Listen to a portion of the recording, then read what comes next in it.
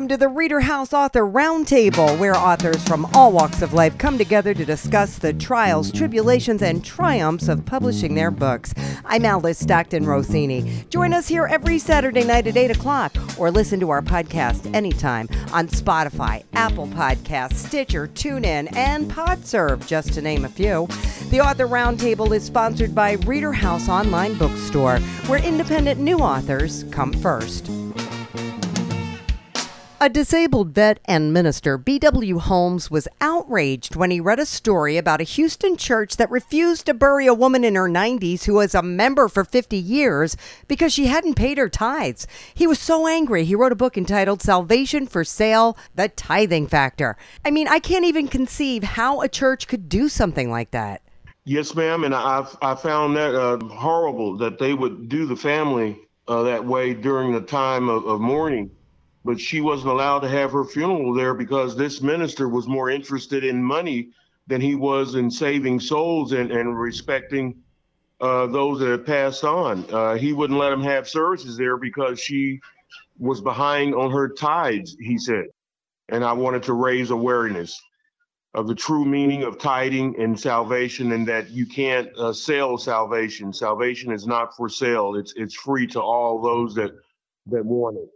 According to the scriptures and what God was trying to tell his people, the purpose of tithing was meant for. Originally, it was meant for the Levites didn't receive an inheritance because they were part of the, I guess you could call the maintenance crew that kept the upkeep of the tent of meeting where they met to worship the Lord. So it was instructed by God to his people to give a tenth of their earnings, which back then was in the form of produce, livestock, and things of that nature. If you didn't pay your tithing, then the Lord said that you were robbing him and that you would be cursed with a curse. But it's taken on a whole new facet now in today's modern times in the 21st century, because pastors are preaching prosperity gospel, which is completely against God's law.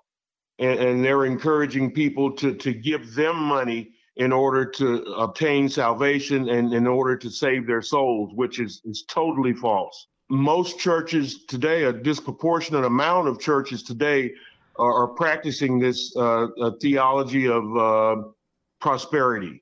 Why would you stay with a church like that? I don't affiliate with any churches here in Houston anymore because I had the misfortune of being under the leadership of one guy from, he was a Nigerian national, and he was over here and he was really ripping people off. I mean, he was taking money left and right.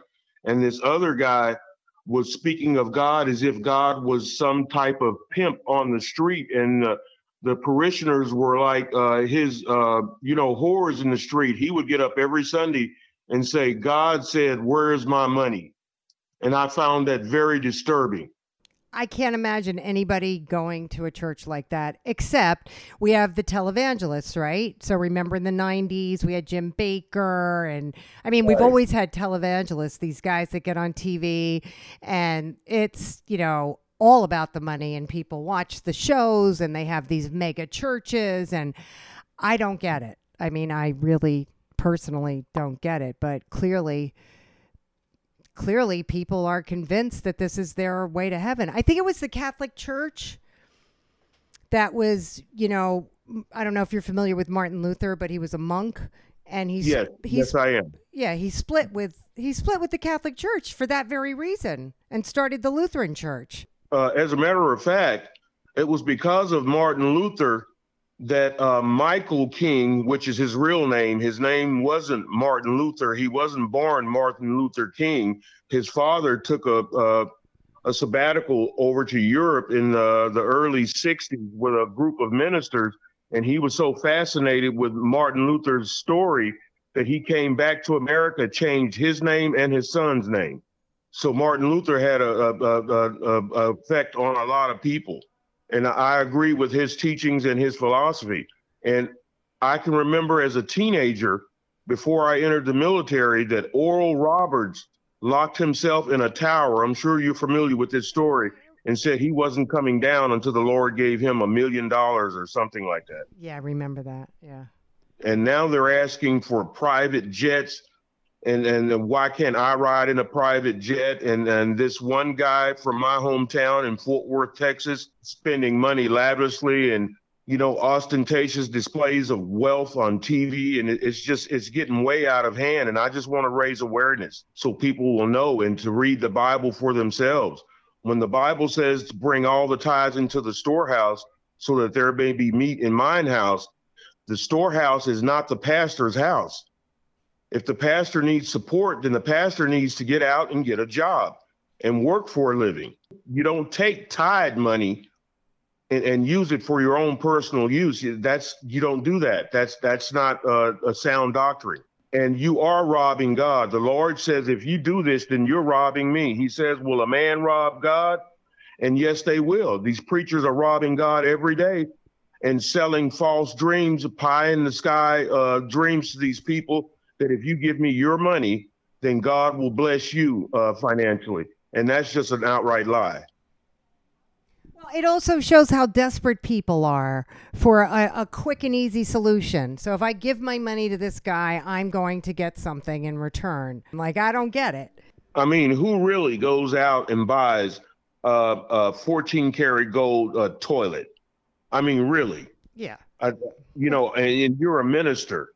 Really, even if a minister does have self-made wealth, it's not proper to display your wealth in the presence of the members. Right. When you have members in your congregation that are struggling from month to month, senior citizens, disabled people, and single mothers, that are struggling from month to month, week to week, just to survive, right. It's not right. And I'm very upset about it. I was absolutely livid when I read that story about that 94-year-old lady, and she was a lifelong member of that church, had been there since childhood. And now they even require that you show your W-2 when you become a member of a church. That's how bad it's gotten now. In several churches here in the U.S., they want to see your tax return when you become a new member. And I'm not the kind, I've been a lot of things in my life, but I've never been fake. I've never been counterfeit. And if God doesn't tell me to organize a church and pastor, then I'm not. But those are my plans, to start an outreach ministry and a community church. Well, I think that's a great idea. And thanks so much for the heads up. But I do not know what you do about people who join churches that want to see your tax returns. I think that's absolutely crazy. I can't believe that still goes on. And that preacher you mentioned from Fort Worth, he makes $300 million a year. His name is Kenneth Max Copeland, and he's the highest paid pastor in Texas. Unbelievable. All right, Bruce, thanks so much. Thank you so much for calling. Kanan Osborne is a student at Northern Kentucky University, majoring in history with a minor in anthropology, and he has published his first book. It is entitled Tejas Night. Now, this is a book you started a few years ago, right? Well, this book in particular, Tejas Night, I started writing it when I was 14 years old. I just had the desire to tell the story, I guess. I've always had the desire to tell the stories that come to me. All right. Who inspires you? Probably a variety of influences. His Dark Material series by Philip Pullman, and the works of Ursula K. Le Guin and Harry Turtledove and S.M. Sterling. Probably the Emberverse series that he writes, which is also post-apocalyptic and based in an American setting. Now, at 14, what was your process? I'd say my writing process is a mix of things. I first tend to have sort of glimpses of images, and then I build around that. Often I will start with a world and then build the characters into it to make a story. And then, of course, you go through a process of refining it as time goes on, making a distilled product, if you will. What's the book about? Who's your main character? My main character, I would say the main character would probably be Samuel in the book. Okay. He is a veteran of the Knights, who in this book are gunslingers, as it's an old Western setting. And he's sort of a grizzled, cynical, nihilist type. He has seen too much of the world. He doesn't really believe in anything anymore, and he doesn't really have anything he's proud of. But then he's thrown into circumstances where he's forced to have a stake in things again. He has an adopted son who he saved from slavery, Yigbo, and it ends up being thrown into this invasion of Tejas, the main country, by a neighboring state that normally does not engage in that kind of activity. And they notice suspicious patterns when they meet Mariah Thames, who is the daughter of a reformist landowner, and in Tejas, the landowners have all the power, whose family has been killed during this invasion. And they begin to suspect a conspiracy is afoot, and that's really how the plot starts. The intricacy of the plot coming from the mind of a 14-year-old is mind-boggling. Oh, well, I had to correct some things as I got older. There were the basic plot was made when I was 14, but then there were some, logical things that just sounded kind of dumb later on that I had to correct when I was older. But yeah, the very basic skin and bones is from when I was 14. Is there a message here? A message? I prefer to let the audience read into a message. I would say there's definitely, one could pick out similarities between the time we live in and how Tejas is portrayed.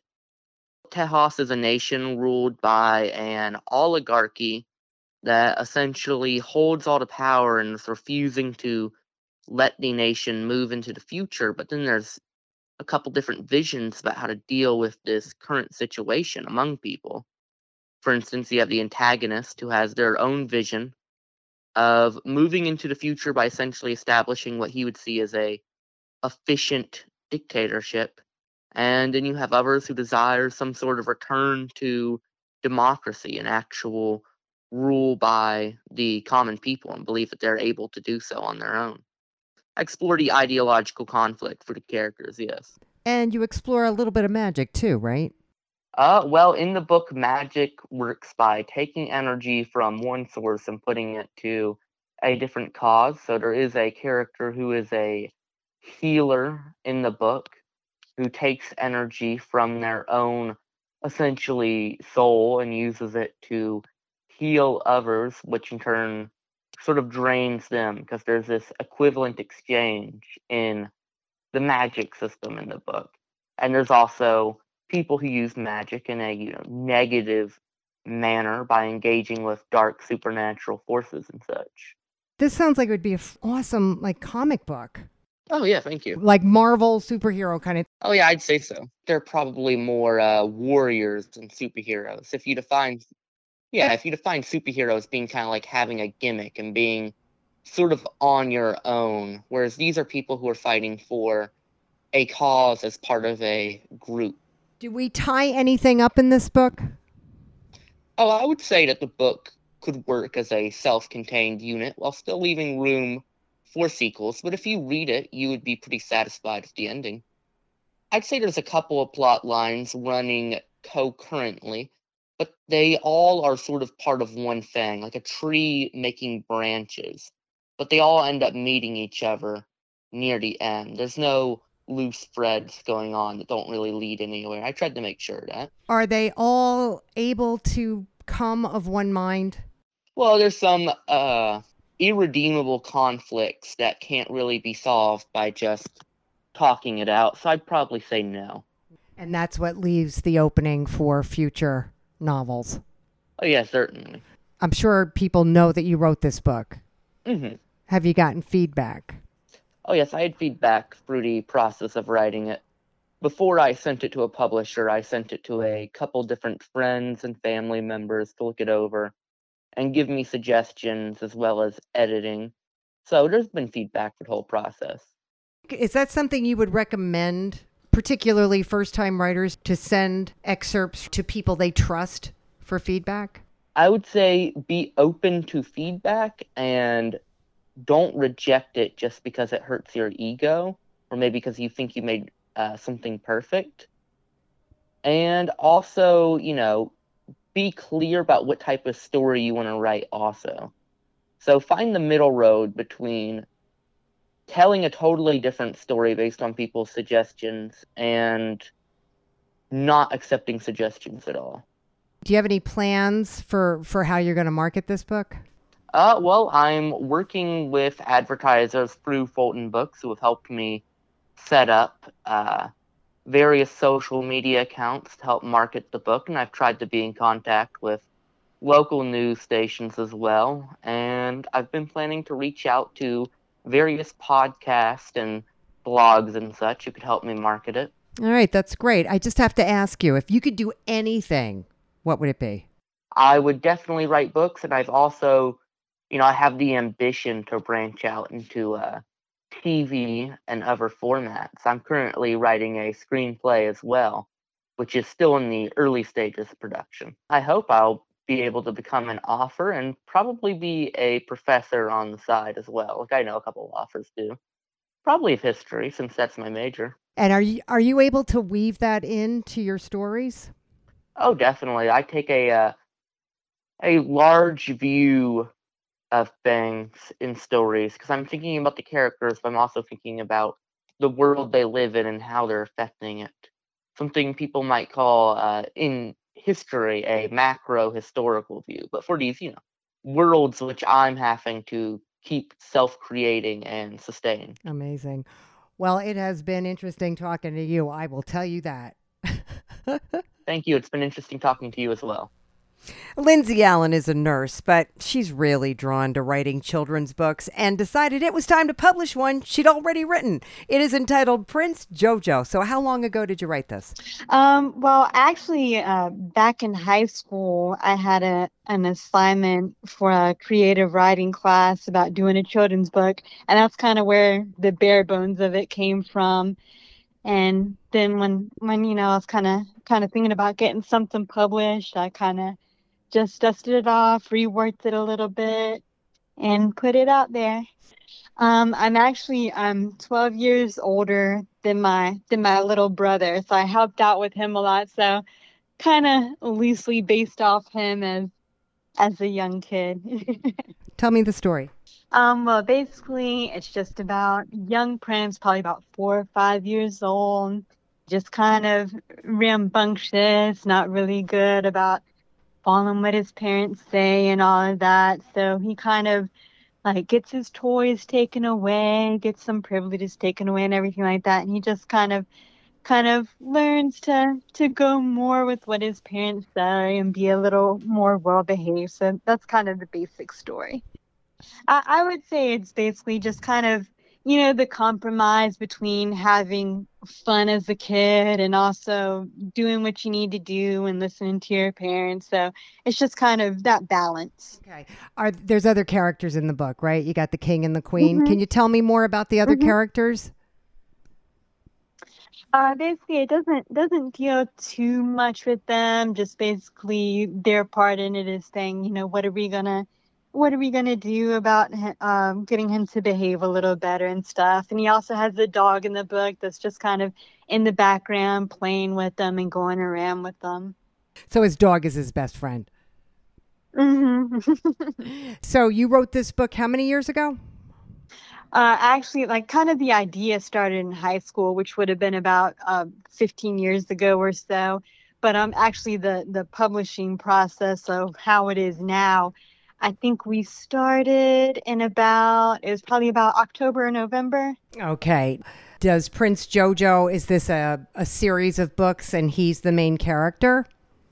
Yes, I do have ideas for some other books kind of, involving maybe him going to school, using his imagination, getting a sibling, things like that other things we could do with that character.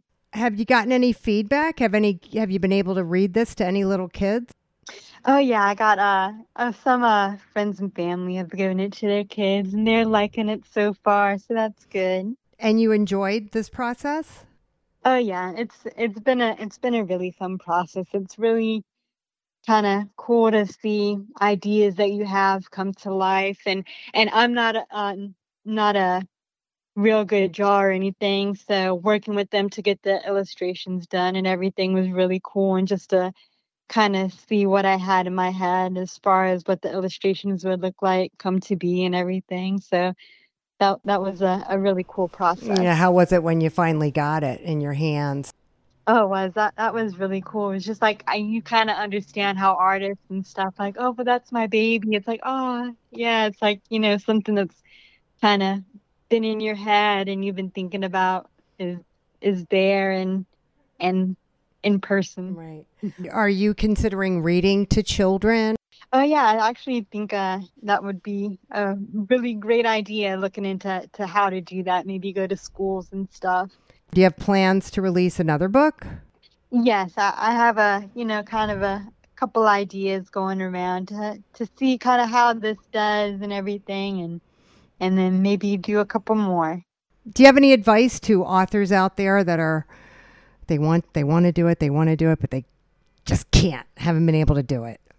I would say, well, it's kind of like me. One day I just decide, okay, well, let's do it. So you kind of just have to make that decision to, okay, just go ahead and do it and just see it through until it happens, if it's something you really want. All right. Thank you so much. I thank you. We hope you enjoyed this edition of the ReaderHouse Author Roundtable, where authors from all walks of life come together to discuss the trials, tribulations, and triumphs of publishing their books. I'm Alice Stockton Rossini. We hope to see you back here every Saturday night at 8 o'clock, or listen to our podcast anytime on Spotify, Apple Podcasts, Stitcher, TuneIn, and PodServe, just to name a few. The Author Roundtable is sponsored by ReaderHouse Online Bookstore, where independent new authors come first.